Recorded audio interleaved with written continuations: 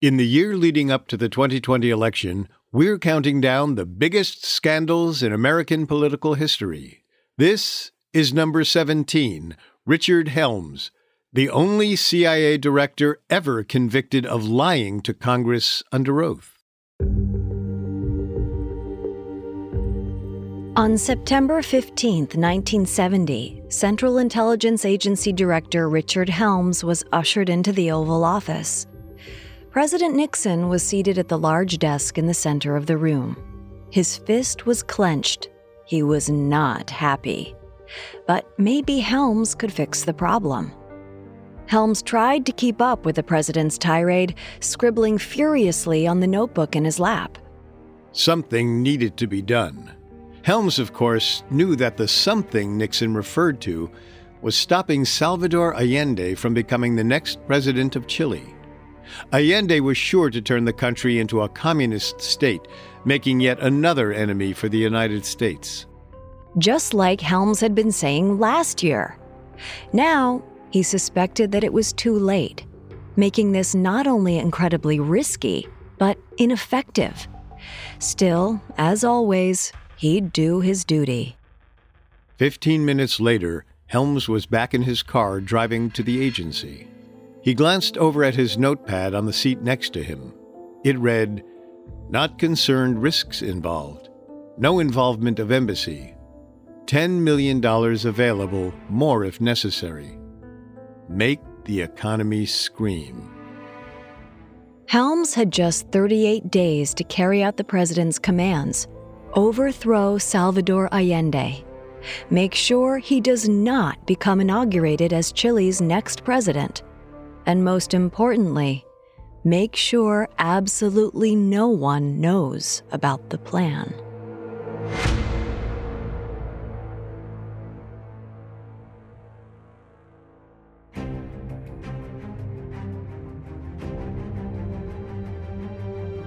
Welcome to Political Scandals, a Parcast original.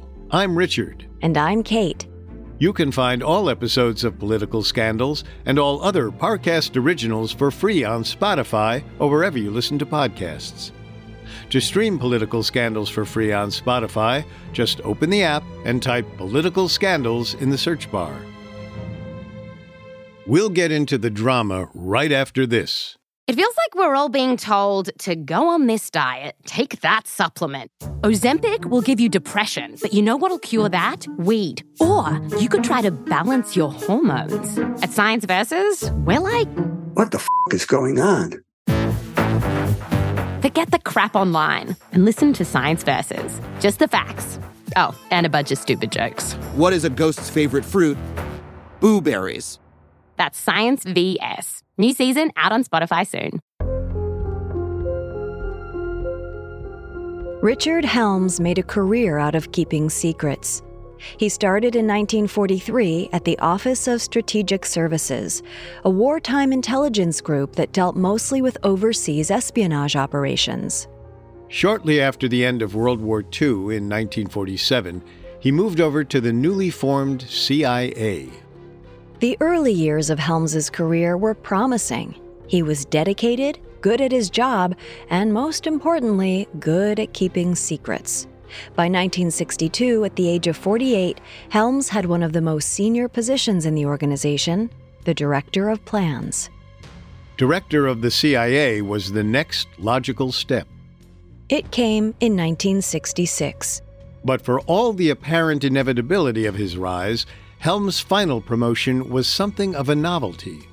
He was the first career CIA agent appointed to the role. Because the agency was still relatively new, Helm was only the sixth director. The previous directors hadn't had time to rise through the ranks. They generally had political backgrounds. Not Helms. He didn't believe in politicizing the work of the CIA. His job was to gather evidence and act on the president's orders, not to influence the president's policies. In fact, the CIA should stay so far away from politics they were virtually invisible. As Helms once put it, the only sin in espionage is getting caught. But getting caught was exactly what was likely to happen when working with President Richard Nixon, who had a knack for making secrets, but not keeping them. From the time Nixon took office in 1969, he and Helms weren't the best of friends. In his memoir, A Look Over My Shoulder, Helms describes his relationship with the president as often affable and always businesslike, but notes that Nixon spared me little criticism. Nixon also avoided communicating with Helms in person. Henry Kissinger, Nixon's Secretary of State, generally acted as a go-between. Most likely, it wasn't Richard Helms in particular that Nixon disliked. It was the entire Central Intelligence Agency. Helms suggested that Nixon thought the CIA was never on the team. In other words, Nixon had his people, and CIA agents weren't amongst them. But that didn't mean he didn't need to avail himself of the CIA's services. Nixon inherited a complicated situation when he entered office in 1969. The United States was knee-deep in the Vietnam War, a polarizing conflict that left many Americans frustrated with their government. Not to mention, the U.S. was still in the middle of a little something called the Cold War. To top it all off, Nixon and his administration received word that Salvador Allende, a Marxist-leaning political leader in Chile, was running in the 1970 presidential election. In many ways, the United States looked at Allende as the next Fidel Castro, the communist leader of Cuba who seized power in 1959. Considering the U.S. had just spent several years trying to assassinate Castro, it made sense that Nixon would focus his efforts on preventing Allende from winning the presidential election.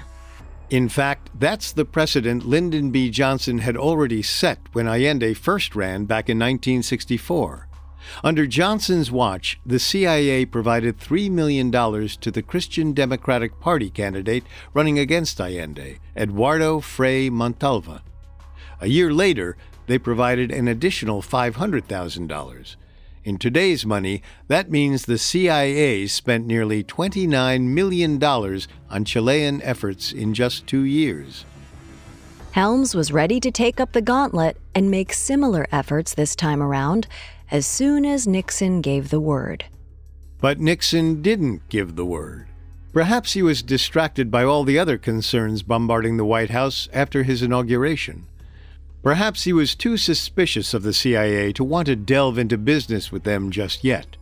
Or perhaps he was worried about political backlash.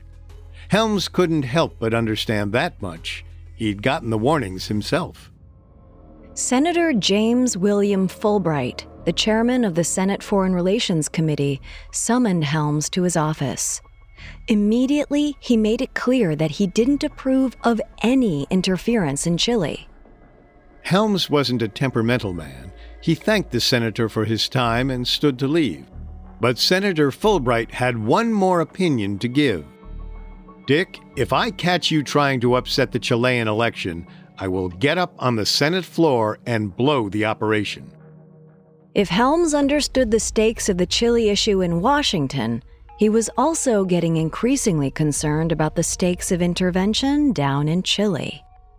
It seemed that the tides in Chile were turning even further against democracy and towards communism. The Christian Democratic Party, which the U.S. had supported back in 1964, was increasingly pushing for leftist policies. So was the Chilean Congress.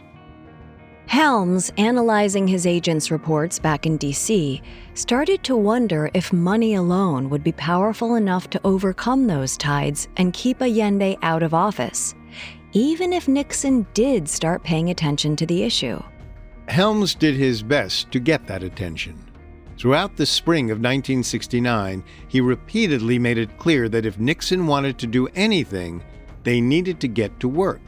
He also suggested that this time the U.S. couldn't just offer financial assistance and expect to keep Allende out of office. If the CIA was expected to do anything about the Chilean election, Helms needed time to craft a plan of action. Still, the White House ignored his pleas. Spring slipped into summer. Helms brought up the Chilean election again, insisting that they had to act now before they missed the window of opportunity. It wasn't until March 1970, 6 months before the election, that Nixon's White House finally listened. They gave the go-ahead for CIA intervention in Chile, using the same tactics that had apparently worked in the 1964 election.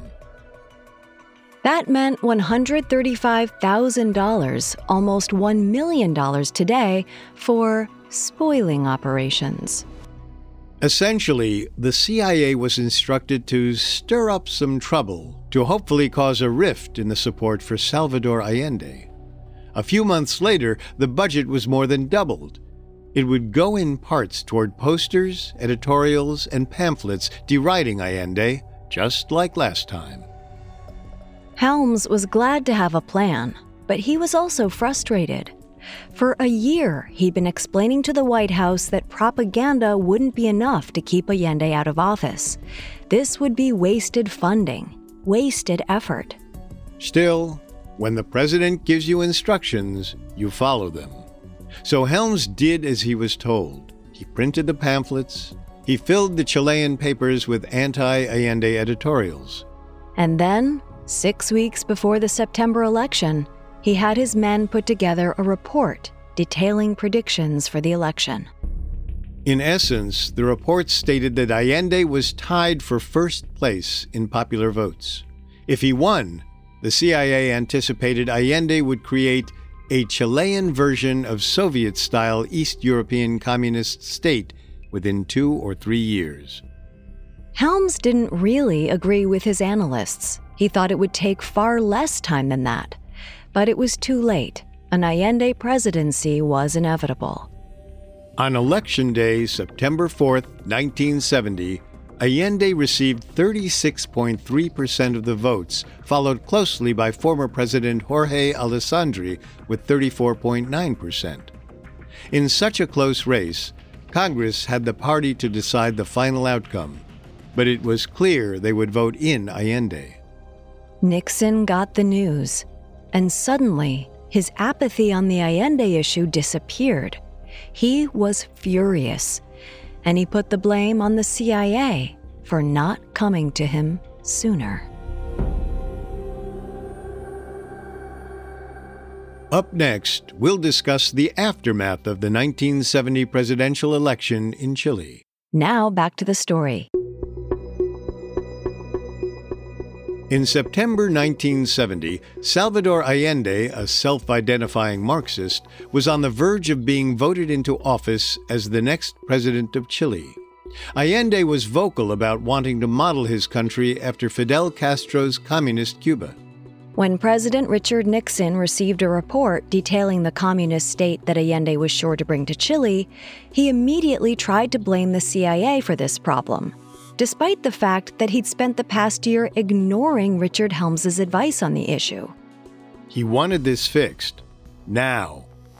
On September 12th, Helms and the rest of the 40 Committee, the government group designed to oversee covert operations, met to discuss their options. There was the possibility of having the Chilean military intervene, some members suggested. Helms, staring down his colleagues, could barely hold his composure. This could have worked months ago, when he'd asked President Nixon to think about intervention strategies. But now, it was too late. He didn't know what the right answer was, but getting the military involved wasn't it. 2 days later, the 40 Committee met again. This time, they authorized $250,000 for the CIA to increase their propaganda efforts, again to Helms's disgust, as if propaganda had done anything so far. The following day, September 15th, Nixon requested that Helms meet him in the Oval Office. Nixon got straight to the point. He wanted Helms, and therefore the CIA, to follow through on the 40 Committee's idea. That is, to stage a military coup and overthrow Allende. Helms didn't push back, despite his belief that this was a futile effort at this stage. He'd made his position clear too many times to count, But Nixon would do what Nixon wanted. So Helms just listened and took shorthand notes. Those notes have since been made public, including Nixon's request to make the Chilean economy scream. Nixon was also very clear about who could know about this operation. Only the president, Henry Kissinger and his staff, Helms, and the CIA staff directly involved. Under no circumstances was anyone else to know. So this is how it would go. The boss had made his choice. And now Helms had just 38 days until the Chilean Congress voted for the next president, who was sure to be Allende, unless the CIA could stop it. On September 16th, Helms called a meeting with several senior members of the CIA. No one felt confident that anything could be done to prevent Allende's presidency, but they'd do their best to give Nixon what he wanted, a military coup. The first step was to contact all the CIA's established connections in Chile. Helms wanted to test the waters and see if anyone was already staging a revolution that the U.S. could just piggyback off of. The response wasn't promising. Chile's current president, Eduardo Frei, had no intention of taking part in a coup. Neither did the chief of staff, General René Schneider-Schirot. In October 1970, they found their only option, retired Chilean General Roberto Vio. He was retired because of a failed coup in 1949, which didn't make his prospects very promising to Helms and the rest of the CIA. But they were desperate, so they provided Vio and his ragtag group with some funds, $35,000, and a life insurance policy for the general and his family. That was enough to keep him plotting. Meanwhile, they found themselves another general who also promised that he could take down the Chilean government. This general looked an abundance more promising than General Vio's men, so the CIA gave him access to tear gas and submachine guns, 3 weapons in total. But in the end, it was General Vio who struck first. On October 22, 1970, Chilean Chief of Staff General Schneider was walking to work when a group of men ambushed him. He reached for his weapon, but the attackers were too fast. Schneider was shot and died on the operating table 3 days later. This was not what Helms and the CIA had been going for. It was an unplanned, ineffective murder that did nothing but set the Chilean government on high alert. And just like that, any prospects of a future attack were compromised. The second general the CIA had recruited knew it. He sent back the American weapons, all unused. 2 days later, on October 24, 1970, Congress voted in Allende as president, 153 to 42. He was sworn into office on November 3, 1970. The plotting had all failed. Helms' warnings had all been for naught. But this was Nixon's administration. There were plenty of other schemes to focus on. For the CIA, that meant the war in Vietnam. There were no other attempts to lead a coup in Chile. President Nixon, meanwhile, turned his attention towards the upcoming 1972 presidential election. On June 17, 1972, around 2:30 a.m., 5 men were arrested breaking into the Democratic National Headquarters at the Watergate complex. That morning, Helms received a phone call from his chief of security about the break-in. Helms's first question was blunt. Is there an indication that we could be involved in this? Howard Osborne responded, none whatsoever. By the time of the Monday morning staff meeting 2 days later, news of the break-in was everywhere. Helms again asked his people if any of them had been involved. They each assured him they were not. A little over a week later, Helm and his deputy chief were called to the White House for a meeting with John Ehrlichman, one of Nixon's counsels for domestic affairs. But the White House chief of staff, H.R. Haldeman, marched into their meeting and took over. He demanded to know what involvement the CIA had with the Watergate break-in. Helms told him that his organization was not involved. But Haldeman continued to press the matter, almost as if he wasn't listening to anything Helms was saying. And then, suspicious situations started to arise. Helms' deputy was called to meet with the White House counsel. Haldeman told the deputy that the White House needed money from the CIA to pay the bail of the men arrested at the Watergate building. But one, Helms's deputy had no authority to hand over money. That was Helms's job. And two, it didn't make sense for the CIA to offer up a large sum of cash when they were trying to disprove their involvement with the scandal. Bailing out the men involved would only make the CIA seem more suspicious. What was the White House up to? Turns out, the White House was trying to get the CIA to assist in covering up the president's involvement with Watergate. When Helms refused to participate, Nixon made sure that Helms knew he chose wrong. On one of the many infamous tapes released following the fallout of the Watergate scandal, Nixon discussed Helms's unwillingness to get involved. He said, "Helms would never agree to falsify cops and robbers things.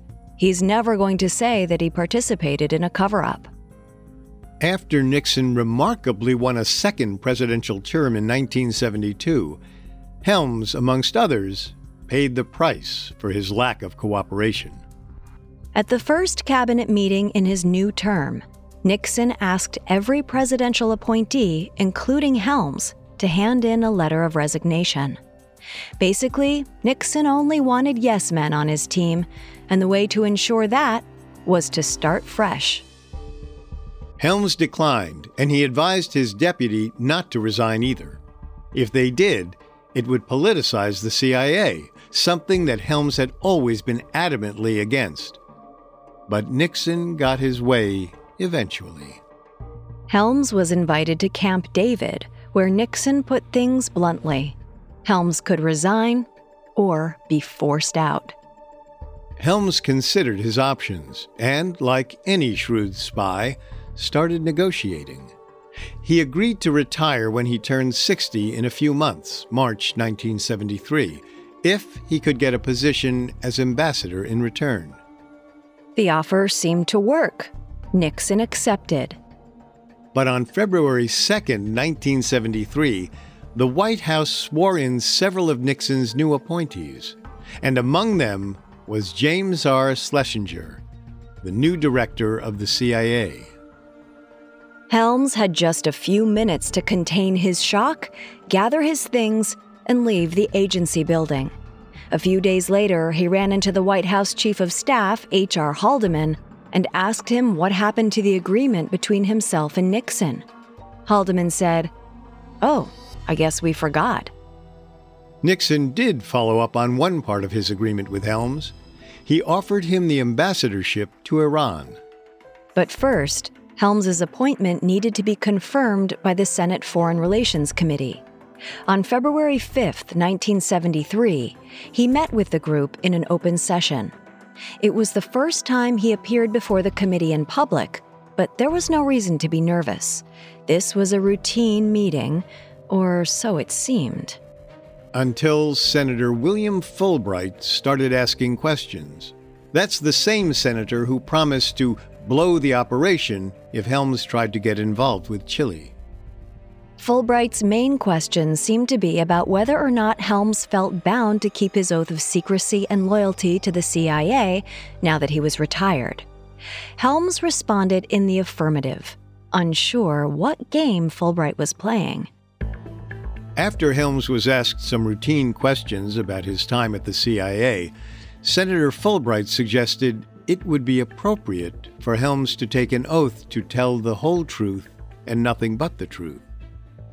Helms, seeing no way to gracefully decline, swore the oath. Then, Senator Stuart Symington asked 3 pointed questions.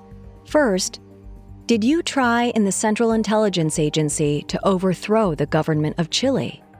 Helms said, "No, sir."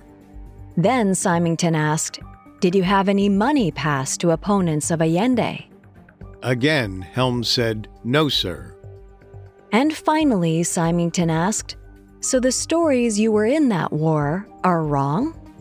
Helms said, "Yes, sir." Helms attended another hearing a few days later, this time an open session in front of Senator Frank Church's subcommittee on multinational corporations. He was asked again if he had any connections or knowledge about the Chile election. Again, Helms said no.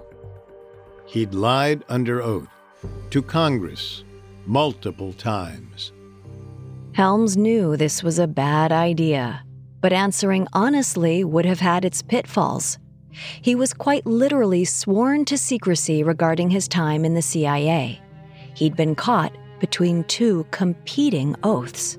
Plus, there were senators in those meetings that didn't have the authority to question the CIA.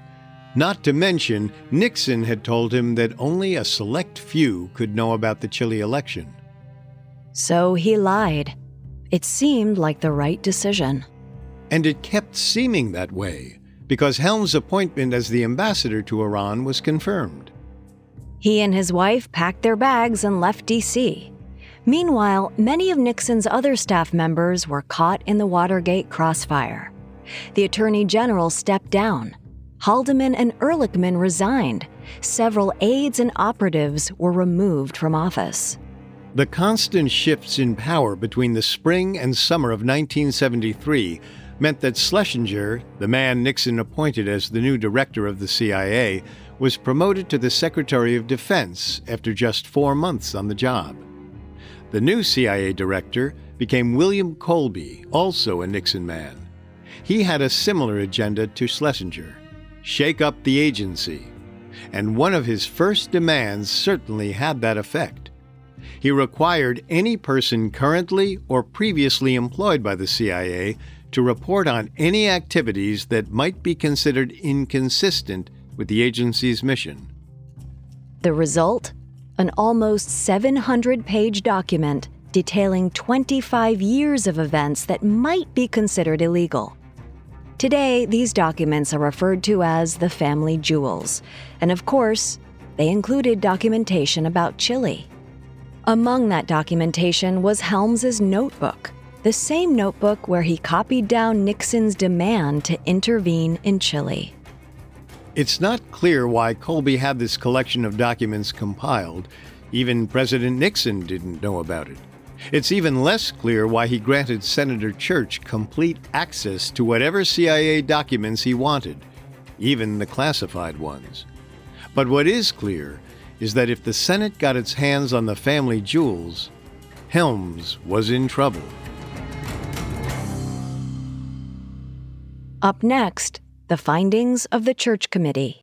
Now back to the story. On August 9, 1974, Richard Nixon resigned from office amidst talks of impeachment. To this day, he's the only president ever to do so. Meanwhile, William Colby, his CIA director, compiled a massive file on everything the CIA had done wrong over the course of the Nixon administration and the last 25 years. Richard Helms was one of the many people implicated in the collection of documents. They revealed the CIA had indeed intervened in the 1970 Chilean presidential election when Helms had promised under oath that they had not. Unfortunately for him, in December 1974, the Senate got their hands on the file and established a select committee to investigate it on January 27, 1975. The committee, formally titled the United States Senate Select Committee to Study Governmental Operations with Respect to Intelligence Activities, would be led by Frank Church and became known as the Church Committee. On February 19th, the House followed with its own Select Committee on Intelligence Operations, led by Congressman Otis Pike. Both committees were intended to uncover illegal or inappropriate events within national agencies like the CIA and the FBI. Helms became very familiar with both of them. He spent countless weeks flying back and forth from Iran to Washington, D.C. to meet with the committees and to discuss the contents of the family jewels. The Church Committee finalized their investigation into the documents in October 1975. They concluded that the CIA acted appropriately and with proper oversight in all circumstances, except for the 1970 election in Chile, because Richard Helms had lied about it, under oath. On September 10, 1977, a case was formally brought against Richard Helms by the Department of Justice. Along with Helms's sworn testimonies, the department also had concrete proof that Helms did have something to do with Chile personally. Those personal notes from his meeting with Nixon. Helms knew things looked bad, but as his hearing approached, he decided that he wanted to go to trial. He needed an opportunity to defend his actions. Yes, he'd lied under oath, technically illegal. But he honestly believed that his oath to the CIA overruled that. That is to say, Helms thought he, or at least the CIA, was above the law. But his lawyer advised him otherwise.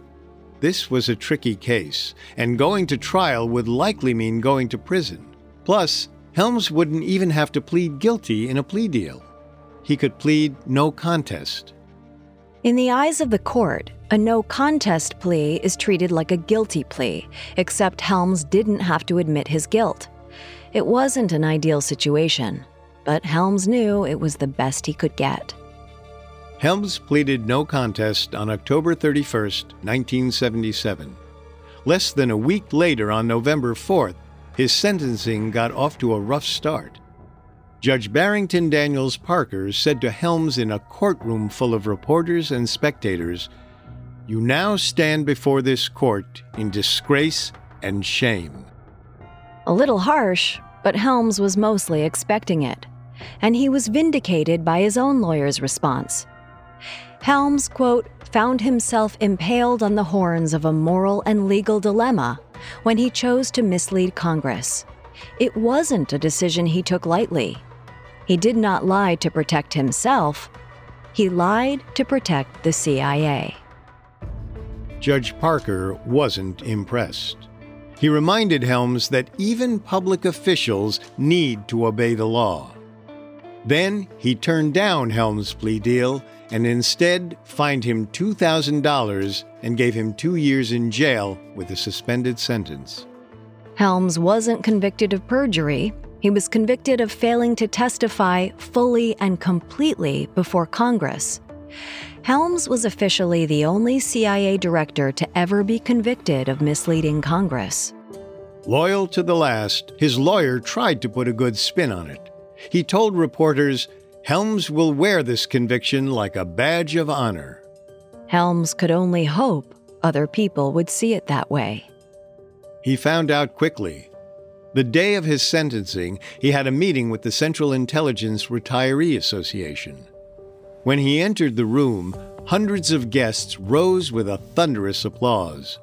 News of Helms' conviction had made the radio, and soon they were passing around a basket collecting money for his $2,000 fine. By the end of the lunch, the basket made its way to Helms. To his surprise, cash and checks were overflowing. His fellow retirees had collected far more than the amount of his fine. Helms didn't need the money, but he was delighted. To his fellow agents, both current and retired, he was a hero. He'd kept his oath to the agency, whatever the cost. They respected that. Unfortunately, as far as the general public was concerned, Helms was the man who duped Congress, the man who felt like he was above the law, and he wasn't alone in his scandal-ridden reputation. Watergate seriously damaged the reputation of intelligence collecting in the eyes of the American people. As a response, the Church Committee became a permanent establishment, now named the U.S. Senate Select Committee on Intelligence. The committee's investigations led to the passage of the Foreign Intelligence Surveillance Act in 1978.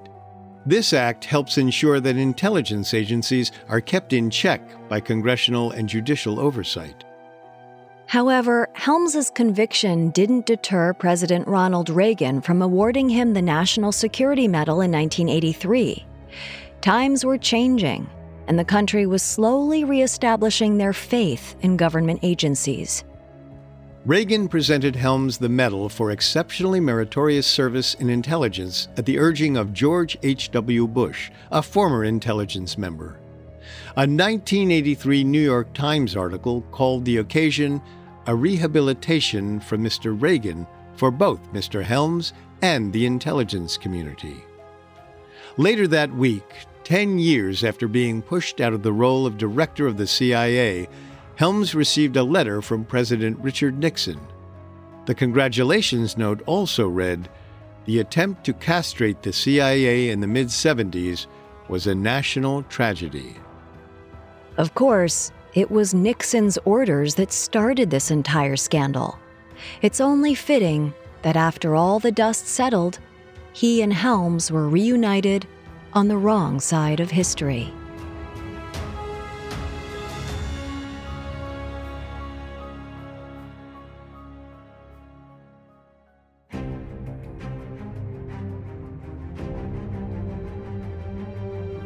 Thanks for listening.